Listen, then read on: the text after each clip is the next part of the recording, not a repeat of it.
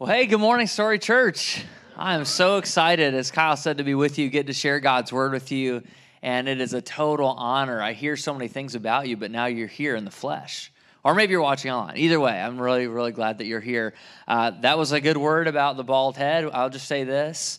I knew Kyle in high school. We used to call him Baby Gap because of his shirt size. All right, so Pastor Baby Gap is not here today. You have someone who knows how to buy the shirt their size. But I'm really, really excited that he's here. I cleared that joke, by the way, just in case. I told him I was going to say that. What I love, though, is I was just sharing with some friends right before service that way back, Story was very beginning. I think about 11 years ago, they were doing preview services. Maybe you were part of that, maybe you weren't. And Pastor Aaron was leading in very beginning. There was just a handful of people there. And he asked a high schooler named John Gorvet if he would come sing and lead worship at those services. So in some way, I feel like uniquely connected to you because I got to be a part of the very, very initial beginnings. And now to see where God has brought you in your own space and growing and reaching your community, that's really exciting to me. I love Pastor Kyle and their family, Pastor Josh and his family. Both serve you so, so well, as you already know. But I'm really excited for where God has us today. I thought it'd be worthwhile, though, to give you a couple fun facts about me, because you may have never seen me before, have no idea who is this person. And so here are a couple random facts about me. Number one, I've been at Center Church for just about 5 years, leading the church there. And before that, my wife and I were serving on staff together at a church in Detroit, and we met in college. And we've been married. My wife is named Lindsay for about 8.5 years, and she also serves in ministry with me. And it's been really exciting. One thing I love about where your building is located is I typically have meetings, as Kyle said, on the north side of Grand Rapids, and there's a Chipotle on Alpine that I tend to frequent way too often. Okay, so I drove up here. I said, hey, guys, good to see all my family at Chipotle, and then kept coming up to your building.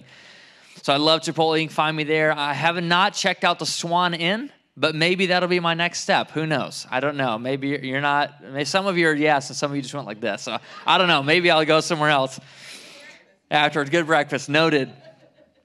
Another thing about me is last year, about 6 or so months ago, I started in a martial art, which I'd never done before. I started Brazilian Jiu-Jitsu, which is essentially you're learning how to beat people up safely. That's what I would call that. You're not actually striking people, but the goal in Jiu-Jitsu is to choke people or submit them in some way. And so in the same way I started that, for the last couple of years, I've really enjoyed running. And so I figured these go really well. So if I lose in a fight, I can always run away, you know what I'm saying? So I'm trying to do both well. And then about a year ago, on this coming Tuesday, my wife and I welcomed our very first child. Her name's Lennon Joy. Here's a picture of the three of us to our family. And so she's insane, and so she's not here because you would not listen to anything I said. But that's a little bit about us. What's funny is if you've ever had kids, or you've had the privilege of maybe grandchildren, or maybe you've just parented someone else's kids for a season, is there's a lot about kids you can control. Like I get to control what Lennon wears every single day. I get to control what food she will consume.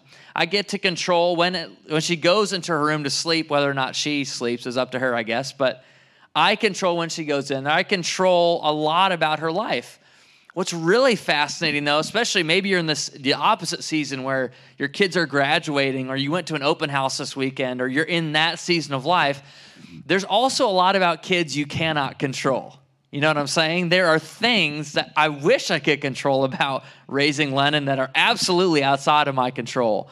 I mean, as hard as I try, cannot force her to go to sleep when I want her to sleep. It's just impossible. I've tried for the last year, just does not work. I cannot control when she's going to be in a good mood going to a friend's house and when she's going to be a terror going to a friend's house. I can't control if she shows up to church with no clothes on and no shoes on, because she just hates both of those things. I can't control that. There's some things I can control, but there's so much I cannot control. Here's what's interesting about our minds, and this is where we're going today. The majority of the last couple weeks, we've talked about things that we can control in our mind. But here's the question. What do you do with thoughts, hurts, or even negative events that were done to you? What do you do with the things in your life that go on in your mind that you cannot control? How do you respond to situations that were kind of inflicted on you? Not necessarily things you thought or things you wanted or things that you did, but things that were forced into your mind and continue maybe to live and to reside in your head. What do you do with those things? And that's where we're going today. As we close out this series, this is an important question for us to talk about. I remember being in 10th grade. And in 10th grade, I was a notoriously bad high school student.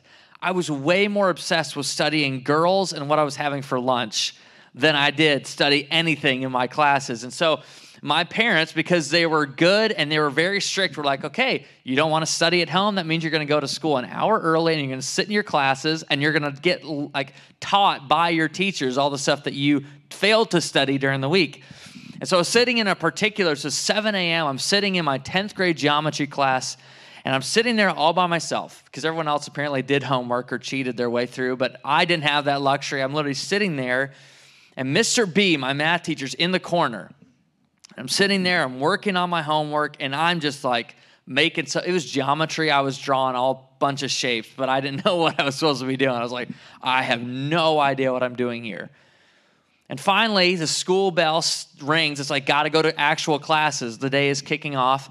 And Mr. B pauses for a moment. He stands up. He says, hey, hope you have a good morning, John. Just want to tell you something. I have never had a student try so hard and get so little results as you. Have a good day. I was like, I don't know if that was a compliment. I certainly didn't feel like it was a compliment, right? I walk out as a 10th grader, and that cut me. That cut me. There was an internal message that was implanted in my mind that I can try really hard at certain things and never succeed. Now, that happens when you're married. That happened for me as I was trying to come up and learn and study for ministry. John, you're going to try as hard as you can, but you're not going to get any results. You're not competent to get things done.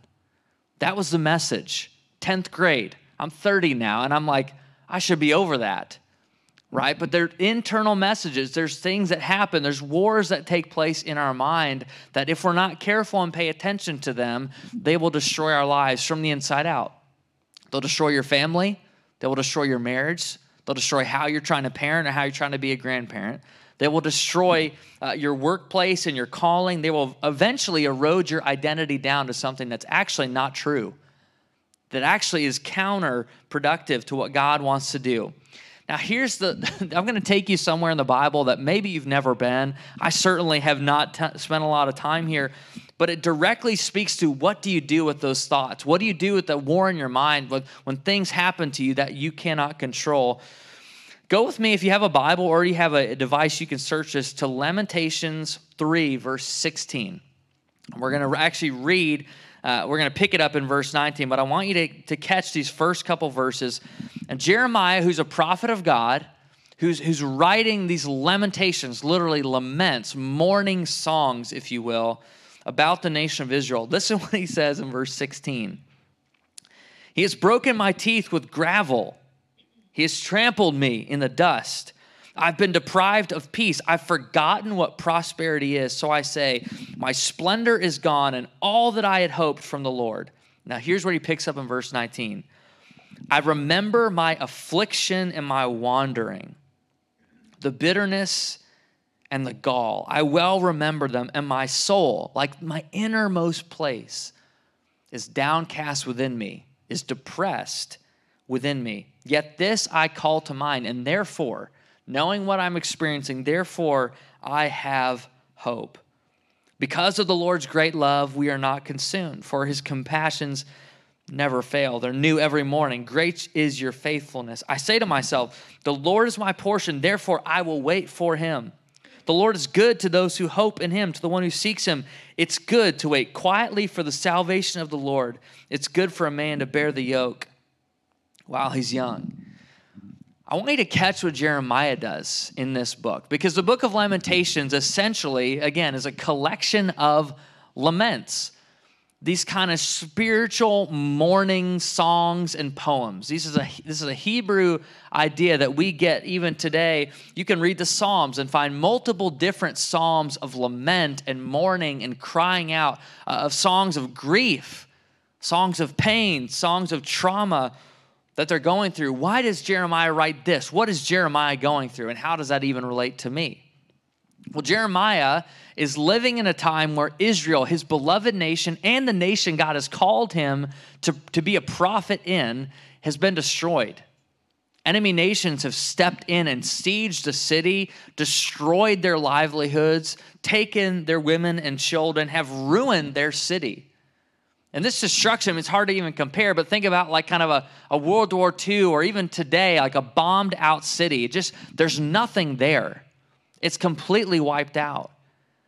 Now, you know, if you've ever studied war, or you watch the news, or you're clued in, or maybe you have a family member who's a veteran, you can remember and you know that war is not merely physical. Like, they're not just bullets and guns and raised buildings. It's psychological. There's a mental nature to war. There's a mental nature to your city being destroyed. Like, you may live here in Comstock Park. It's hard to even picture. What if someone just bombed the whole place? But I couldn't go to Chipotle. You couldn't go to the Swan Inn for breakfast. Like, that may be some of our biggest issues. But certainly if that did happen, there would be a mental war that begins to take place. Like, am I stable? Can I live here anymore? Maybe you grew up here, went to high school here.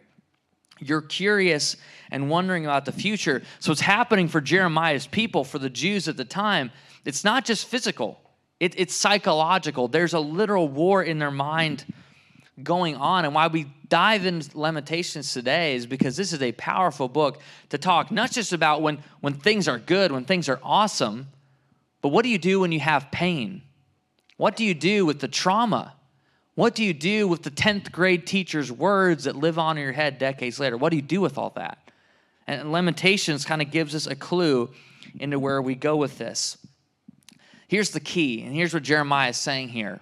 What Jeremiah helps us to realize is that pain held is not pain healed. Pain held, friends, is not pain healed. If you're gripping pain, you're gripping the words of a coworker or a friend or a spouse that cut you, if you're gripping the trauma and the crisis that you endured, maybe decades ago for you, if you continue to hold that and fail, if we fail as disciples of Jesus to release that to him, we will never experience the healing touch that he wants to give us. Pain held is not pain healed. Here's what I grew up with. I grew up with a version of God that believed that he could not be kind of subject to my pain. Maybe you grew up this way. If you grew up in church, maybe this was a message you received. Most of us grew up believing that God needed to be shielded from the hardest moments of life. I had to protect God from my pain. I had to protect him from my trauma. The best way I can relate this to God is I think about, I was in college, just like some of you have been, and I realized in college, I need money. I need money to pay my tuition. My parents were like, you got to make this happen. You want to go, you got to make it happen. And so I worked every single summer. Sometimes I traveled and worked. Sometimes I was in the town that our school was in. And I remember the specific summers, like the first week, and my professor, who lived about a half mile away from where I live, said, hey, I'm trying to get a bunch of college students together. We're going to redo my roof. And I said, I totally lied. I said, oh, yeah, I can help you with that. I knew nothing about roofing. I didn't know how to put on a tool belt. I didn't know any of that stuff. But I said, you're paying, I will show up, and you can teach me on the job. So I go, we get up on the roof. 12 hours later, we re-roof his house. Everything goes well. And some of my friends and my actual siblings who were helping out that day, they decide to do the smart thing. They take the ladder down off this roof. And I said, you guys, I am starving. We've been up here 12 hours in the hot, beating sun. I'm sweaty, I'm tired, and I need something to eat, need something to drink. You guys take your time going single file down the ladder. I'm just going to jump into the dumpster full of the old shingles. Right? Brilliant. You're like, should I even listen to this guy anymore? But this was me, all right? So I jump down and the inevitable happens. I'm totally fine. No, I'm just kidding. I broke my ankle. That's actually what happened. I jump in and like 3rd-degree sprain. Basically, the doctor was like, it'd be better if you'd actually broken it. I'm not sure how you got this bad, but so I kind of hobble out of the dumpster at the time. And what happens in my mind is I have a moment of realization. I live about a half mile away from my house. My mom is from Mississippi. Okay, and that may mean nothing to you. I did not want to make my mom Mississippi mad at my dumb decision, okay? And so I didn't want her to say words that you're only allowed to say in Mississippi. And so I decided, you know what, instead of calling her saying, could you please pick me up? I think I broke my ankle. I'm just going to walk back down the road to my house. 2 steps in, I realized that's not going to happen. Like I was ruined. I had to be picked up. I eventually did call her and say, I think I jacked up my ankle. You're going to have to come get me and like throw me into the back of your car and then take me home. What's funny though is what really kind of weirded and freaked me out about that is I didn't want my mom to have to enter into my pain. Like I didn't want her because I was afraid of her reaction. Maybe, just maybe, you grew up believing God is just like that. He is stern. He will be Mississippi mad with me if I bring him into my pain. If I'm honest, if I do what Jeremiah does in Lamentations, if I get real about the things in my mind, the war that's going on, and how I am incompetent to solve the problem. I don't have the resources. I need help from the outside, but yet we don't go to God because we think he needs to be protected. And now that's obviously a humorous story. It worked out well. I can walk today. But I think about when I tend to do that, my relationships and just the mental battle in my mind, I start to lose. Even this as early as this, like 6 months ago, my wife and I having a conversation, and I just felt the need to be honest about something that I realized 8 years into marriage I'd not been honest about. And that was really, really difficult. And I did not want to do it, which is why I hadn't done it for the last 8 years. But I was trying to shield her from my pain. I didn't want her to think we had an imperfect marriage. I didn't want her to think that the person she married was not the real deal or didn't have it all together. And I'm not saying that that's perfectly put back together. There's still a journey that we're on. But think about the difference in the relationship when I was fully honest and released those thoughts to her, and she was able to receive them. It's a lot more like what Jeremiah is saying here in Lamentations. If you have your Bible still open, you may have caught kind of a funny word in this passage. A funny word that I really feel like when it comes to the deepest, darkest moments of our life that shouldn't factor in, but for Jeremiah, it does. Listen to what he says again in verse 25. The Lord is good to those who hope in him, to the one who seeks him. Listen what he says next. It is good to wait quietly for the salvation of the Lord. One more time. You already got this. It is good for a man to bear the yoke while he's young. Can I just ask you a dumb question about the Bible? What makes Jeremiah's pain good? How can he say that in the midst of this destruction of his city and this war going on in his mind as a prophet of God, that there's good? Like what we just saying, how can he say, God, you make all things work together for good? How can he say this? Well, he gives us a clue on the back end of saying it's good. Where does he say it's good? It's good to hope in God. It's good to seek him. It's good to wait quietly for him. And it's good to bear the yoke. And we'll talk about that in just a minute, what that means. That's what he's saying is good. The pain is not good, but it's the fact that he can release it. He doesn't have to hold it. That's good, because this is where God's healing touch comes in and ministers and does the best work in Jeremiah's life. If you follow Jesus any amount of time and you've prayed and released something to God, you know exactly what he's talking about. Where things don't make sense, but when you release it to God, you release pain in her, you end up getting healing on the other side. There's an interesting study going on right now in psychology around trauma, which is essentially the kind of after effects of pain or difficult circumstance or crisis in your life. Dr. Bonnie Gray, who's a psychologist, says there's really 3 myths that a lot of us buy into when it comes to trauma. I'm going to kind of power through them and then I'm going somewhere. The first myth is that anxiety, panic attacks, or trauma exists because I am failing in my faith. This is a myth that so many of us, even Christians, we can buy into, that I must be a failure in Christ if I deal with anxiety or depression or worry or struggle with panic attacks. She says the antidote to this is being willing to name the hurt. What hurt me? What was it? What word? What critical thing? What message? What circumstance? What injury caused the hurt? Myth number 2, she says prioritizing time, this is a myth we believe, to rest or to get healing is a luxury I do not have. Caring for my needs is selfish. She says this is a myth that we can buy into when it comes to trauma, that we need to hold it on ourselves. We need to hold it against ourselves and just make it right ourselves.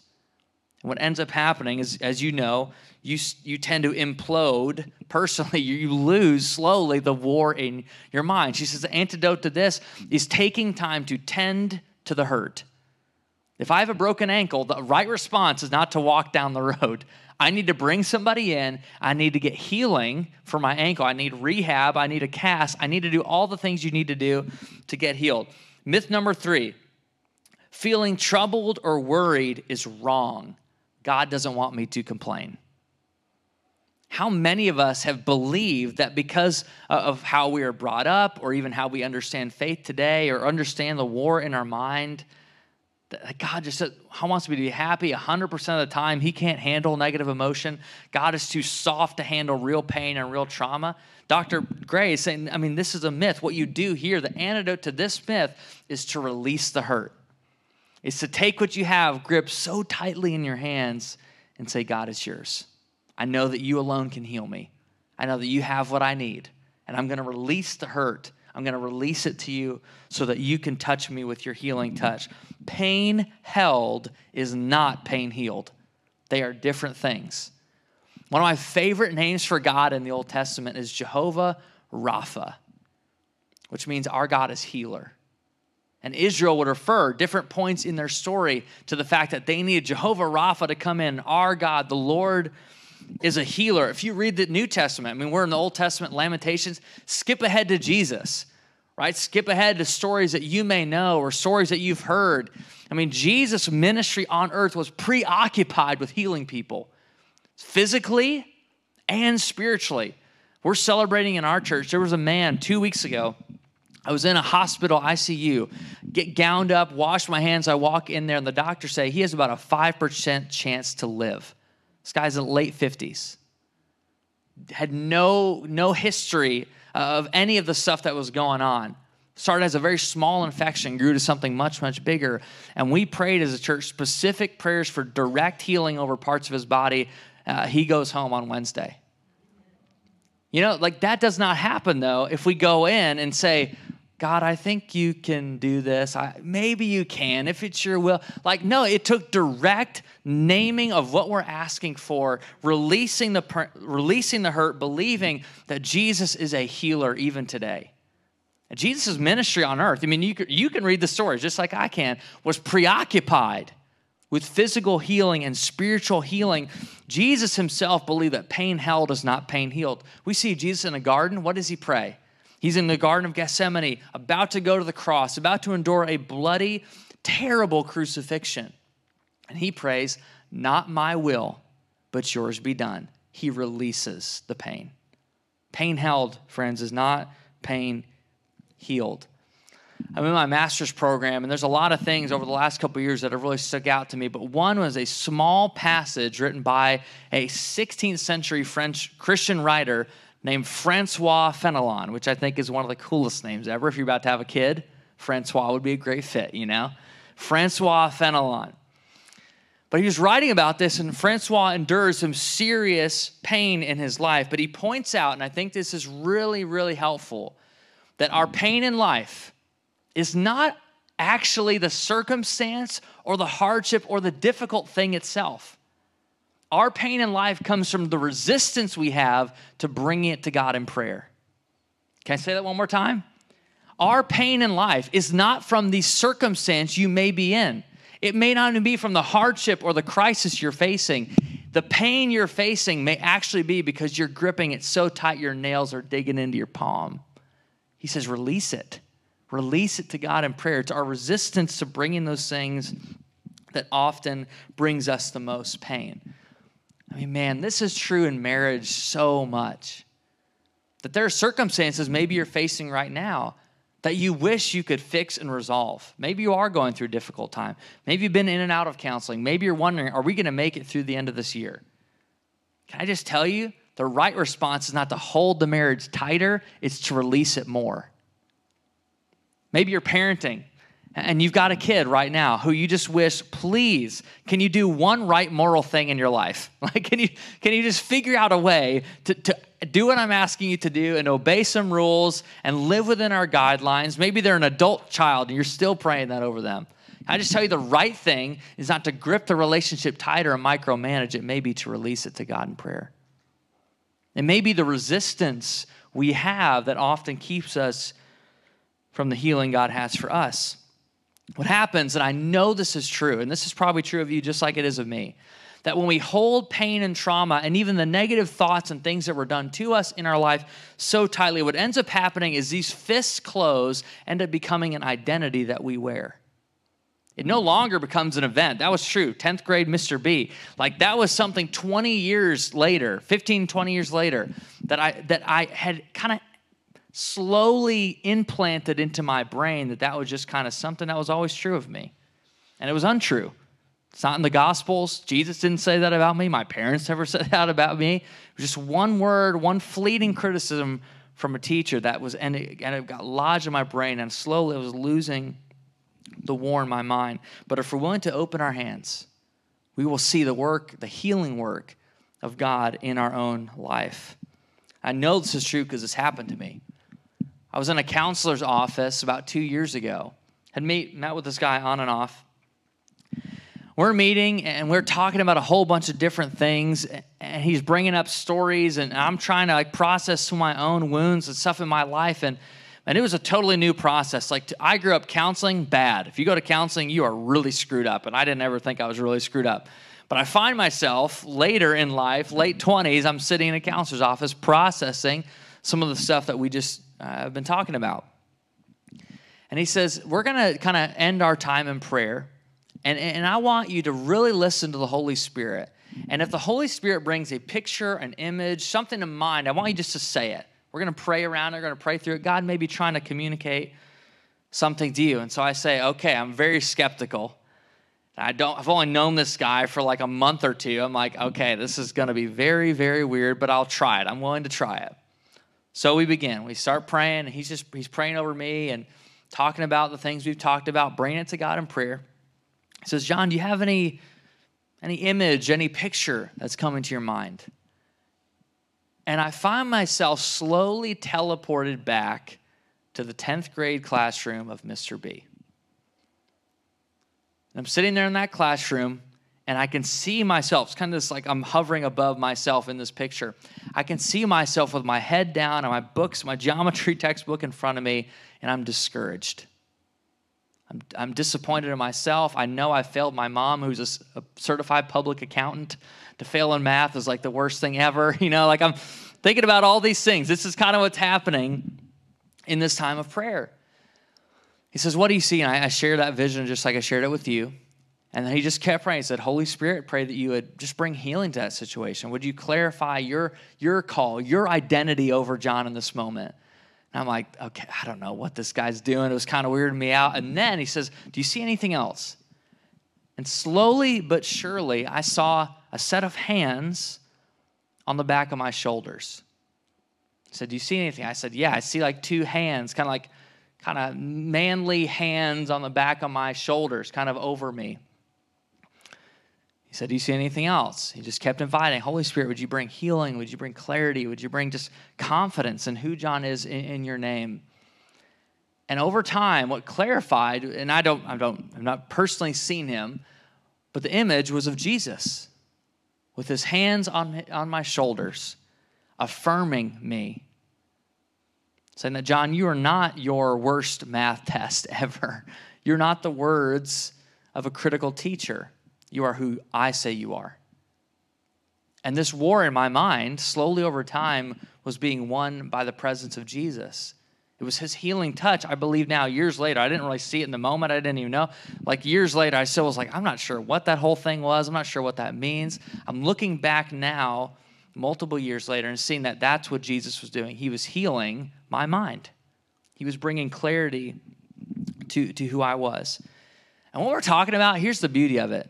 What we're talking about is not just true for individuals. You're here in a church. You're here in a community. You're maybe in a group, or you're going to hang out for lunch after. Maybe you're a part of this family, or maybe this is your first time. This is true. This healing work God does, not just in individuals. He does this in groups of people as well. Now, here's something I've noticed about you. Here's what I've noticed about Story Church. I've been watching you for the last couple of years and got to know Kyle, and he brags on you. Here's something I picked up, that you are a church that does not just want to show up. You really want to make a difference in your community. Stuff like hand-to-hand, stuff like going above and beyond during the week, serving, hosting NA and SA and AA and all the other A's, like hosting them here in your church building, doing things that kind of get outside of the walls of a traditional church. You want to make an impact in the community. But here's the thing, that the dark side of that is if you're not challenged, if you don't feel like there's a hill to take, a mission to live, that it's tempting to sit back and be inactive. It's tempting to sit back and stay apathetic or even spiritually bored. Just come, show up, and then go back home. Now, here's the thing. You can say, like, our desires to impact the community, our desires to go after that, and you can do that. Like, you could have 10 times the amount of community impact you have right now.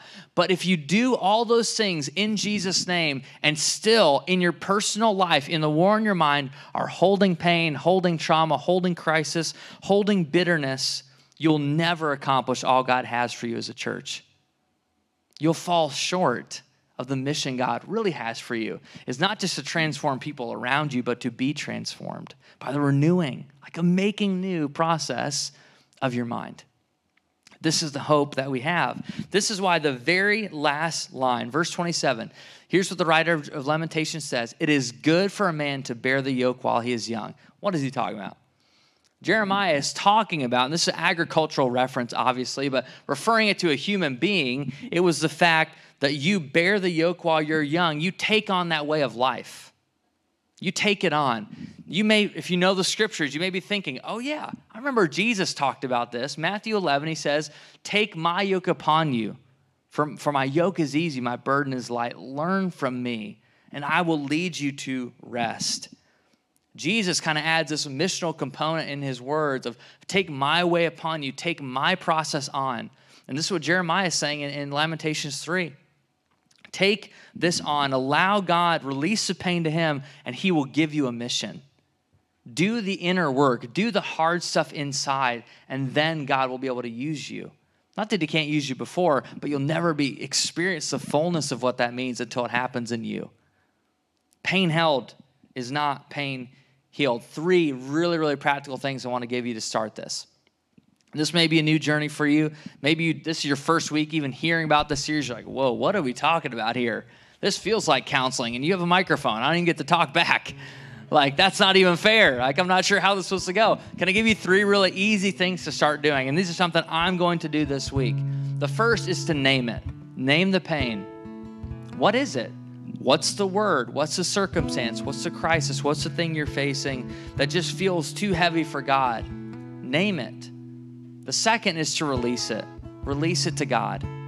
Say, God, my shoulders hurt from having to carry this pain. My shoulders hurt from resisting you. My shoulders hurt from the words or the circumstances or the events done to me. I'm going to release it to you. You can do that in prayer. We're going to sing a song or 2. You can do that in this setting. You can do that by getting away. Maybe you need to meet with a counselor like I did. Maybe you need to retreat. The third is to stay engaged. Like, I'm clued in. I live in West Michigan. You know what summer means? Summer means spiritually coasting and hoping you can make it to September again. Don't do that. Don't do that. That is a temptation from the devil. Like do not do that. Stay engaged this summer. Maybe it means hanging after lunch. Maybe it just means, okay, you know what? We were going to be gone a lot. Maybe we're going to show up more. Maybe we're going to be a part of stuff more. I know that Josh and Kyle and this team have planned stuff for you this summer. I would just encourage you, stay engaged in that. Don't miss the opportunity to lean in to community. I'd love to pray for you, and then we're going to worship and respond to God together. Jesus, thank you for the invitation today. Thank you for the invitation that we can release the things that are hard and heavy and painful, maybe even decades ago, and you want to renew our mind. Your promise is that when we come to you, you will give us rest. You will give us the chance to flourish and to receive life from you again. And so that's what we do. We lean into your invitation. We say, yes, yes, Jesus, yes, you can heal, you can restore, you can redeem. We want all of it and nothing less. We come to you. We lay aside the way we think about you. We lay aside stereotypes we may carry about who you are, and we just come to you, the true, real Jesus. And we offer you the things that are hard. We love you and pray this all in Jesus' name. Amen.